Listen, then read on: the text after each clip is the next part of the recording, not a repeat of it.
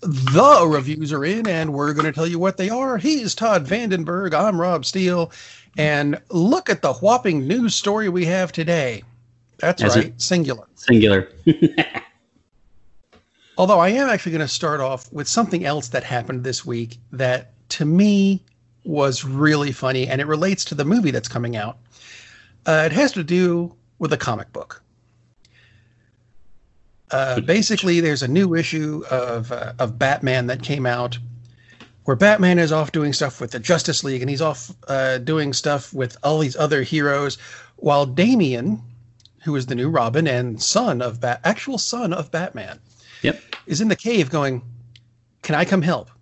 Can I come help? Why can't I come help? I need to come help." And Batman's like, no, I've got everything covered. You need to do your homework. I did my homework. Let me come help. Eventually, Batman gets back to the cave. Damian continues to pester him. "Okay, can we go out now? Why do you want to go out today?" Damian says, "Well, Father, I thought you would want to go on patrol today, of all days." "But Damian, why is today so special?" "Because, Father, it's take your kid to work day." "Alfred, gas up the Batmobile. We're going back out." "Okay, there we go." I thought that was funny, and it leads into a trailer that came out this week for a forthcoming Blu-ray and apparently digital version, although I'm not real sure how this is going to work, for Batman Death in the Family. Now, if you're familiar with I'm not going to call it a comic book. It's a graphic novel. Right. Because it gets a bit graphic. This goes back to, it was the late 80s, I believe. 1988, where they ended a book with Jason Todd, who was at the time Robin, having had the crap kicked out of him by the Joker. With a crowbar, among other things. With a crowbar. Yeah. He is tied up. Well, I'm sorry, not even tied up. He's chained up in a warehouse with a bomb going off. And the last panel of the book was, if you want Robin to live, call this number. If you want him to die, call this number. 60-something thousand people called and voted for this, and the difference between them was less than 60. Yep. And Robin died. Never let anybody tell you your vote doesn't count. Yeah, Jason Todd really appreciates that. Thanks for killing him, folks. Anyway, that's what this particular Blu-ray is about, kind of. It is an interactive short film, which I want to see how this is going to work. It goes through the Death of the Family storyline, but you can change things. What if Batman had done this? What if Jason Todd had done that? What if the Joker had turned left instead of right? Whatever. I don't know. I haven't seen it yet, but interesting. It's done up in the same style that Batman Under the Red Hood was, which came out in 2010. So that's 10 years old now. Yeah, it's crazy. Which is a hell of a good movie. It really is. So if you have a chance to see that, yeah, pick it up. And you know what? Death in the Family looks like it's going to be a good thing to watch too. That sounds like it. With the added, I wonder have you read anything about how many alternate possibilities there are? If that's been released, none of my sources have it. This is when Black Mirror did the Bandersnatch episode, which had that, the branching possibilities. Adventure stuff. I think if you actually played every single possibility, and of course you would have to backtrack because it threads in different areas. It was almost 6 hours long, and it's about an hour and 40-minute movie without that. And I spent a little over 3 hours watching it, just backtracking and taking different paths and stuff. So that alone, that's fascinating to me. The fact that you can change how things come out. I have a feeling, because he was kind of a jerk, I have a feeling he dies in a lot of the versions anyway. We'll see. Jason, absolutely. Yeah. Interesting. That's really cool. I like that. I'm looking forward to that.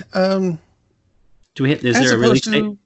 I'm sorry, was there a release date on that? Not yet?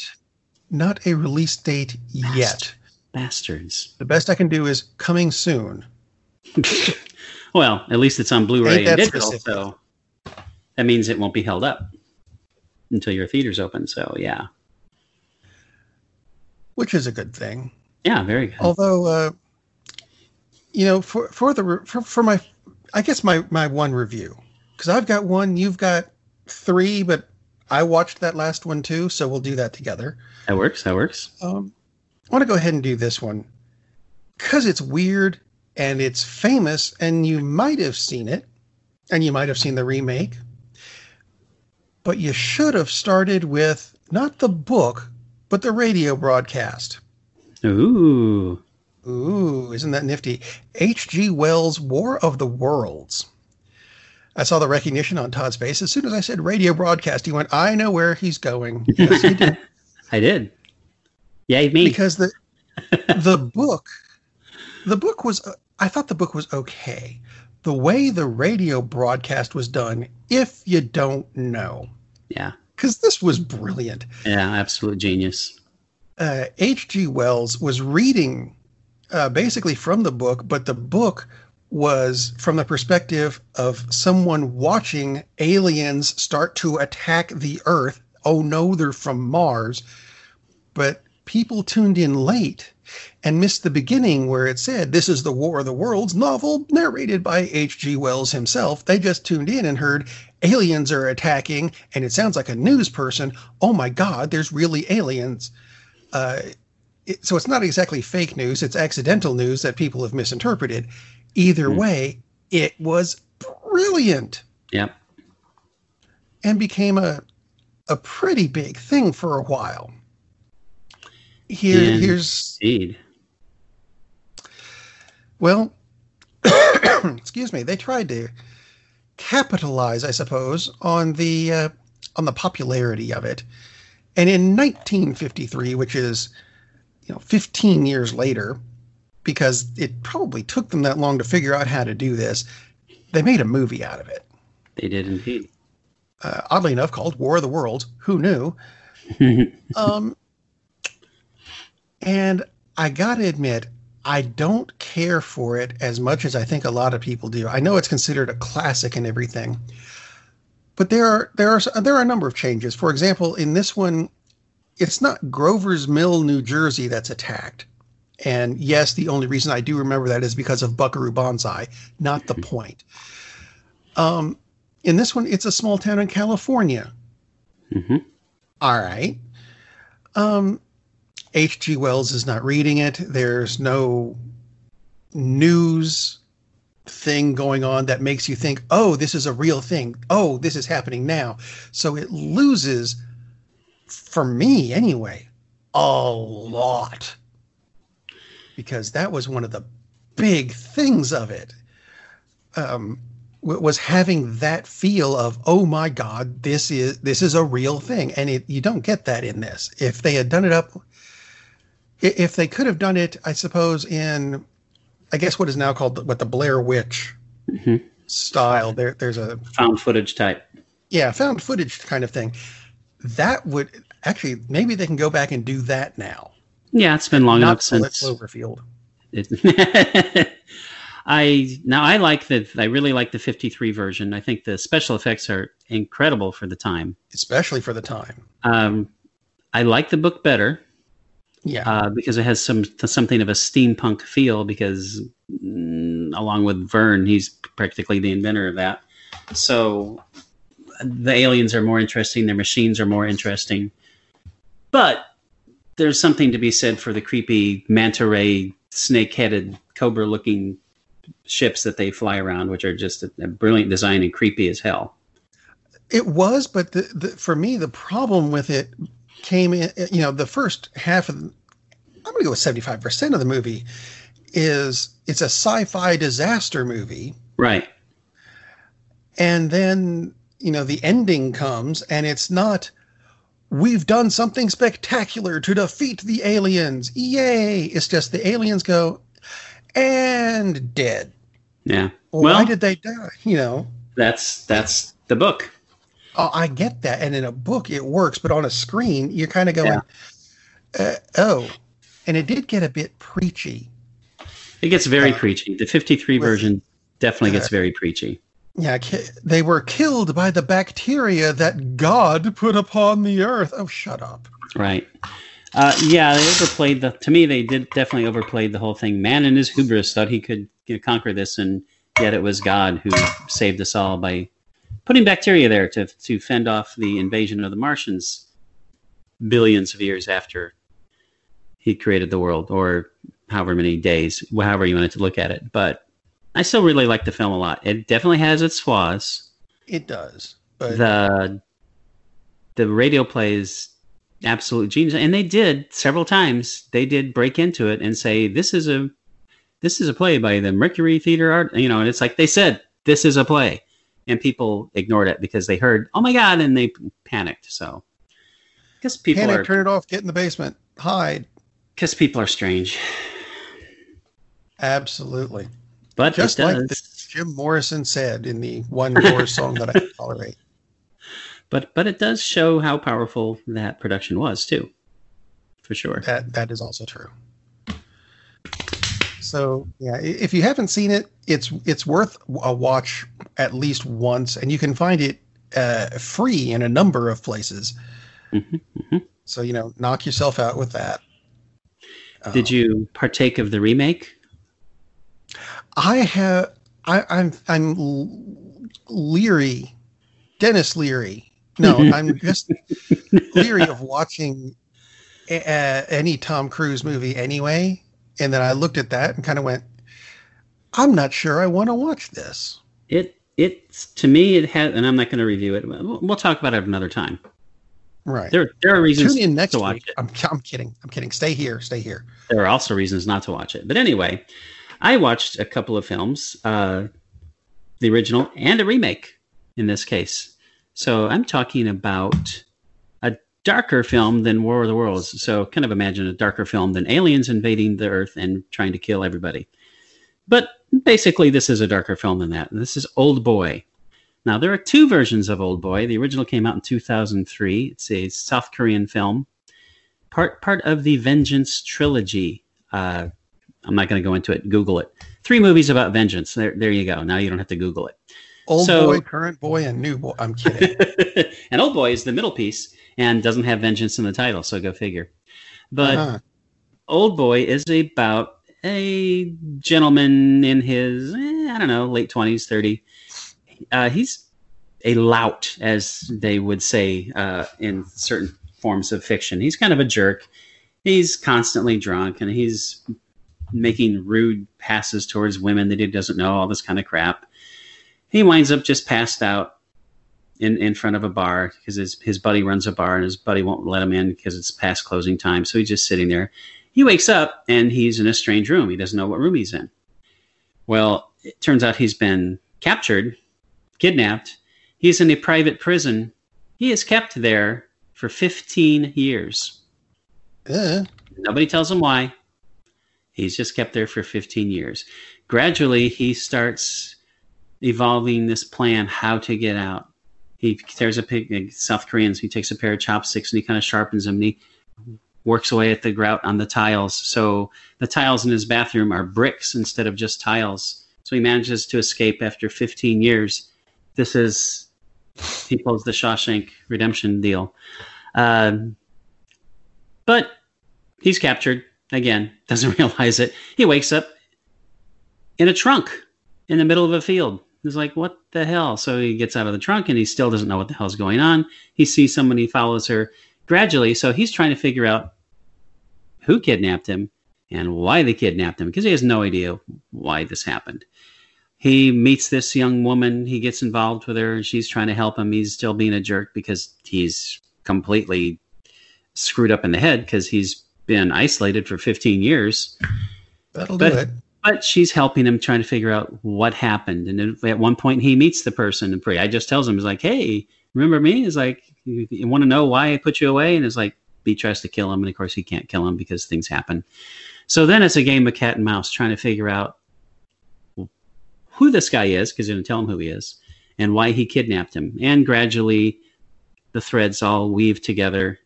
And I can't tell you what happens from that point, but there's lots of violence. There's lots of action. There's lots of suspense. There are a few like really horrific reveals. It's a really, really dark movie. It's also a really, really great movie. And again, this is one of the classics of Vengeance, and probably not that well known because it's a South Korean film, but absolutely worth watching. The 2003 version of Old Boy. The 2013 version of Old Boy. May I ask a question? Please do. Ooh, teacher, I have a question. I just want to make sure of this. When you say dark, is it DC Comics film dark, or is it just the feel of it, not literal? The feel of it. Some scenes are dark, good. but the feel of it. You can see what's going on? A lot of the scenes are bright, sunny daylight. Some are dark, rainy, blah, blah, blah, but it's normally shot. Well, now you come to the remake in 2013. And everybody had high hopes for this because Spike Lee is the director. Hello. Josh Brolin is the lead. Samuel L. Jackson is a very important secondary character. So it's like, okay, we're on board. Hell yeah. It's worth watching. But if you can imagine that Spike Lee made a tamer version of a movie, he did. Uh-oh. And it's not tame by any stretch of the imagination. It's tamer. It is not quite as dark and grim as the original. Now, if you compare it to most movies, yeah, it's pretty damn dark. Some really awful things go down in this film. Both of them feature a terrific fight scene, which, if I'm sure a lot of our listeners fondly remember the Daredevil series on Netflix, which was absolutely hailed for every season they would have some fantastic fight scene. And there was one fight in a hallway. Exactly. Well, Old Boy has an extended fight scene in a hallway. Hey. And in both movies, it lasts 6 or 7 minutes. And basically, it's our protagonist with a hammer against a bunch of guys, in some cases with guns, but usually with lead pipes, swords, chains. And I mean a bunch of guys, like a dozen. And he's not a martial artist. He's just a guy. But part of his recapturing his sanity is he was working out during a lot of the time that he was captured. So he got into pretty good shape. But he's still just a guy. And both of these scenes are just, they really stretch the imagination that a guy with a hammer could lay out all these goons, because they're not just people, they're hired thugs. Their job is to beat people up. And it's not exactly giving it away, because that happens like in the middle of the movie, and the movie would be over if they won, but they don't, because he beats the crap out of these guys in really violent, holy crap kind of ways. Like, oh, I think I'm going to smash your freaking kneecap. Oh, look, you're an ostrich now. Stuff like that. And both of them are excellent. They're staged very differently, though. So it's two different fight scenes, even though it's, I'm going to beat the hell out of this group of guys. Oh, look, I opened the door. Here's another group of guys. And both of them go through that. Both fight scenes are awesome. Spike Lee's version, like I said, it doesn't go quite as dark as the original. Now, if you see the remake first and you think, dude, that's pretty awful, it's like, it is. There are some awful things that happen in Spike Lee's version of Old Boy. They're worse in the original. I'll just put it that way. I think the original is a better film. Most critics tend to agree. But Old Boy 2013, and that's pretty much how you'll see it listed, is definitely worth watching. Old Boy 2003 is just a better film, though. Both are worth watching, but definitely watch the original. There will be a forthcoming 2023 version. Yes. And by the way... I'm kidding, I hope.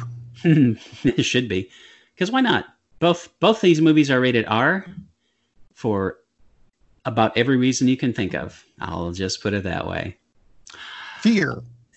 Yes, fear is part of it. It doesn't say fear, but by God, it should be.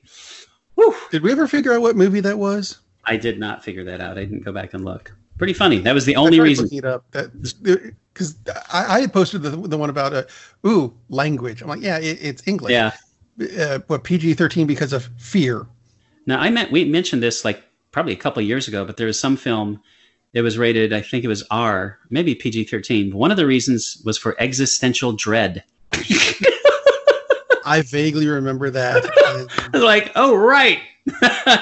I have to find out what movie that was. It's like, yeah, existential dread. Looking up existential dread is going to be a bit easier than just going with fear. Yeah, I'm sure it would be. And it's probably like a Three Stooges series or something, which kind of would make sense. So yeah, there you go. After those really dark movies, I needed a palate cleanser. And we can both talk about this because it turns out Rob watched this. Cats. That would be a bowel cleanser. And not in the proper direction either. Ooh, Rob's background made his drink disappear. That's funny. But I needed a palate cleanser, so I watched an old favorite of mine, and I hadn't seen this in probably 10 years, which directed by a gentleman that we talk about a lot. I mean, almost every show we mention Mr. Miyazaki. I like to. Just like an incredible master of animation.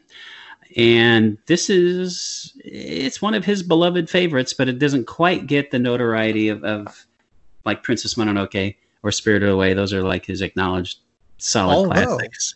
If you look at the logo for Studio Ghibli, it's this movie. Yeah, this was the breakout film for his studio and for him. He'd had some successes before this, just a few feature films, but this was the one that just broke out. So we're talking about My Neighbor Totoro, which is basically like a big forest troll. I'll start just not being by talking about the plot, but this is one of the best family films ever. Not a kid's film, not a children's film, although it's perfectly fine for 5-year-olds to watch. But there's so much going on that the grandparents can, and you can sit in and enjoy it and really get a lot out of this film. It's about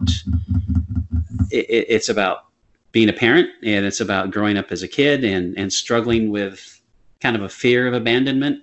Although these kids have wonderful parents, but mom's in the hospital, so that makes the kids worry. It's also about mythology and quite a bit, and it definitely hits on Miyazaki's theme of how important our balance is with nature quite a bit. There's a giant tree. Seems like in every Miyazaki film at some point there's going to be a big ass tree, and there's a big ass tree in this film. Actually, there's a couple of them, although one's imaginary. Picky. If you want to expound a little bit further, please do. Well, I was thinking that this was if you haven't seen it or shown it to your kids, now's a good time because with mom in the hospital, you can kind of go, there's COVID parallels here. Although, did we ever actually find out what she was in the hospital for? I don't believe so, because initially they said it was a cold, and then she said again it was just a cold, and of course she wouldn't be in the hospital for a cold. Spoiler alert, mom comes home. So if you're concerned about there's going to be something really sad, because there are some anime films that that don't turn out happy. Yeah, the kids don't need to see. But yeah, this does have a happy ending. So much of this film is, and I don't use the term lightly, is glorious. This is just such an amazing, uplifting movie in just little ways. And the way the kids act, absolutely correct how kids act. I will say that Cat Bus still kind of freaks me out a little bit. Cat Bus freaks the heck out of me. Cat Bus is if you're wondering what we're talking about, it's a cat, but it's a bus. Yes. And there's not really much of another description to put. Well, actually, I guess it has 17,000 legs or something. 12 actually, because I counted, because I wasn't sure. It has 12 legs, 6 on each side, and it gallops. It does. It gallops, and it can almost fly for a while, and it can walk on a telephone wire, not telephone wires, just one telephone wire. Yeah. It's like a Cheshire cat. It's a gigantic Cheshire cat looking face on a bus. That's big enough to admit the gigantic Totoro, which is the adorable, fuzzy, somewhat kind of fox-looking but enormously fat-looking troll creature who is friendly, but also kind of scary at the same time. And it must be, 18 feet tall? something like that. Yeah. If you're familiar with Pokemon, it's a Snorlax that's kind of bigger and fuzzier. There you go. But yeah, and Cat Bus isn't in it much, and your kids are going to love Cat Bus. Oh my God, yes. It's the adults that are going to look at it and go, "That thing's a bit weird," but that's okay. It's a Miyazaki movie, and there's always something in a Miyazaki movie that's going to make you go, "Really?" Always. That's part of his genius. But it's all in a good way. Yeah, and this is such a good movie. It really is. The basic plot is Dad moves out with his 2 little girls to a house way out in the country, and the house closer to the hospital. To be closer to the hospital. Maybe the house is haunted, kind of, and he thinks that's fun because he just goes with it, and he wants his daughters to be brave and smart, and like imagine that. And the parents, all the adults in this movie are so supportive. It's awesome. And the girls go off on little adventures. They go off into the woods, and the 4-year-old May goes off and tries to reach something inside a gigantic tree, and she falls inside and runs through a tunnel and wakes up, or not wake up. She just sits up and there's this gigantic Pokemon. It's Pokemon. There's the gigantic Totoro, who she really recognizes as a Totoro.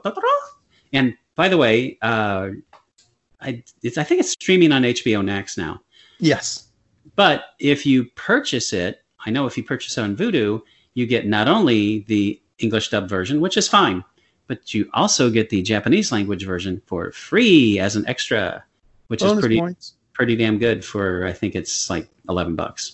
And I think you can get the Blu-ray for it for that much at Walmart, which confused the crap out of me. There is I don't know about yours. My Walmart has a Hayao Miyazaki section. That's awesome. For Blu-rays, which if I didn't already have them, this is where I would get them from. And even if you don't have kids, this would possibly be the best $11 you ever spent on a movie. Yeah. But if you have kids, especially smaller kids, they will probably like this better than Princess Mononoke and better than Spirited Away, which I think are better films. Those are for older kids. Yeah. Especially Mononoke. Yeah, especially Mononoke. Now, those are brilliant movies, but in its own way, so is My Neighbor Totoro. I suppose we should say this too. It starts off with I'm going to call it a fairly annoying kids movie type song. Yes, it does. Don't panic. It doesn't stay there long, and it doesn't come back until like the closing credits. Very annoying. Don't panic. It's better than that. Just go, ooh, click, and it'll go to the next track, and you'll go, oh, it's a movie now. So Dad moves off with the 2 daughters, Satsuki and May, and Satsuki's maybe 10, something like that, and her little sister is 4, and she's an annoying little 4-year-old brat, but sweet, which is important. But she's constantly getting into trouble. So they have their adventures, and they go on separate adventures, and one gets lost, and the other one finds the other one. And there's a little bit of intrigue with a neighbor boy who really likes Satsuki, but he's a boy, so he won't tell her because he's 10 or 11. And he's a boy. But they gradually go on these adventures with a Totoro, and then the Cat Bus gets involved because they're trying to get to the hospital to see Mom, and they can't get to the hospital, and Totoro shows up with the Cat Bus, and the Cat Bus takes them, and it's just so beautifully done. And when you watch a Miyazaki, if you haven't seen a Miyazaki film, it's like watching a series of paintings that came to life. His movies are all like that. They're just beautiful. Now, the animation, not Disney-style animation. It's not this fluid animation that we're used to from classic Disney or the more recent Disney. I'm not talking about the CGI crap. It's much more in the anime style, not the gigantic eyes, but much more in the anime style where the animation might not be as fluid, but it doesn't matter because it's beautiful. And the acting is amazing. Even on the English dubs, the acting is really good. In any Miyazaki film, I think they did a great job choosing the actors and actresses for the dubs. But it's just beautiful to look at. It's heartwarming. It's funny. A lot of it, I should say, is hilarious. I mean, there's no way you're going to put a 4-year-old kid in front of this movie and their eyes are not going to be just locked in. So, if you need like an hour and a half of sanity in your life because you've been cooped up with the kids, probably no better way to get it than with My Neighbor Totoro. It's just a super funny, wonderful, awesome film. I mean, I guarantee you'll be watching it several times over a lifetime. This is the kind of movie that honestly little kids will watch, and when they grow up, they're going to have their kids watch it. And no exaggeration. And one of the great things about it is, yes, you are going to watch it repeatedly. No, you're not going to mind. No, you won't. There are some kid movies that, you watch it once with the kids and you're like, that's cute. You hear them watch it a second time. It's not as cute. You hear it the 750th time and you want to throw the disc out. Yeah. But you can't. Yeah. Because you're a good parent, aren't you? You are good. You're a good mommy and daddy, even if you are in the hospital. Yeah, I mean, it deals with real serious topics in a very, very kid-friendly way. I mean, it's brilliant, like on every level. And I feel like I'm overselling it, but I'm not. It's definitely one of the best kids' movies ever. And it's fun. So aside from all the highfalutin talk of this is just an amazing film and it's brilliant, it's a fun movie. Above all, it's a really fun movie and you'll love it. Yep. You'll love it. If you don't, you can, we'll have you as a guest on the show and we'll go, what the hell's wrong with you? No. We will, by God. It's a great movie. It is. I'm not sure we can't recommend that any higher. No. Well, these are kind of stressful times for everybody. Yeah. And both Rob and I, just in the past couple of weeks, thought, what would be a good movie to watch? There you go. We both went with my. We did it independently of each other. And yeah, we didn't talk about it at all. There was no pre-pro on this at all, Ted. But we did mention Ted, which means we can end the show now. Yay! So, 4 movies. Two of them really dark but worth seeing. One absolutely genius movie worth seeing, and one that is going to be required if you go to elementary school, because I think they made us watch it in elementary school at some point.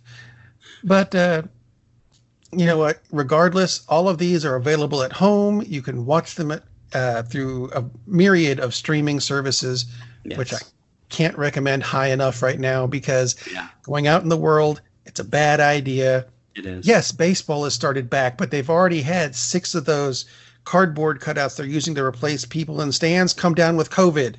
Yeah, the cardboard things. So it's not safe outside. Stay home and watch a movie. Captain, we're losing power in the warp engines. I think we should be leaving now. I'm going to go home and sleep with my wife. And on that unusually harmonious bombshell, it is time to end. I am very disappointed! Man, we have a weird job. It's shameful, but it's a living. And like that, he's gone. Darn, that's the end.